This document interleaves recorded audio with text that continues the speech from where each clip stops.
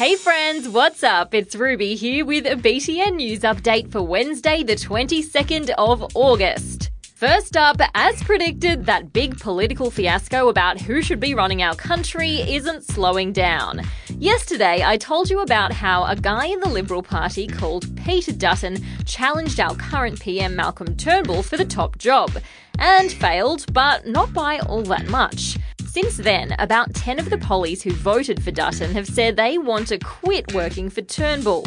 Turnbull hasn't accepted their resignations yet, and there's talk that another vote for a new leader could happen as soon as this week. Yikes! Stay tuned on that one.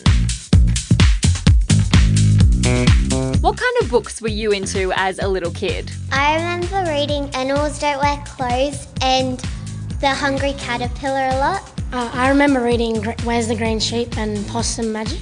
Yes, the classics. A study's just been done into the top 100 kids' picture books from last year, and it's found that more than half had a male lead and only 23 featured any female characters at all.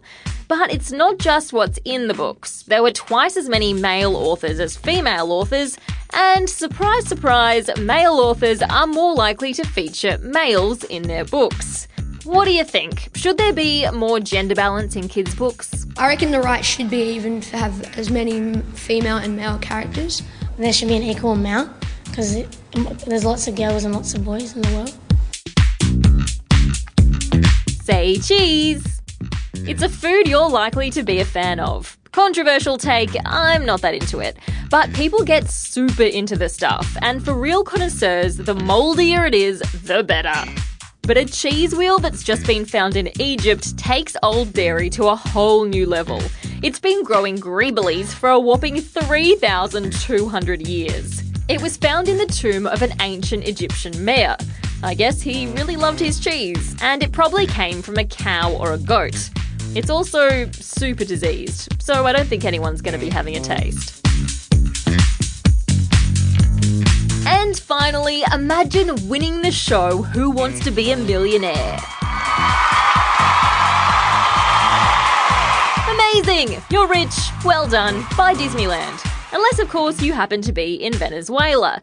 It's technically an impossible situation, because Venezuela's just cancelled their version of Who Wants to Be a Millionaire. The reason is kind of hilarious, because even if you did win the show and become a millionaire in Venezuela, you'd have about $8 Australian.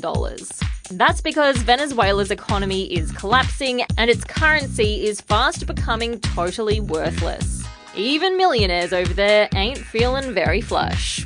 And that's all the news I've got for you guys today, but I shall be back with more tomorrow. And P.S. Guess what?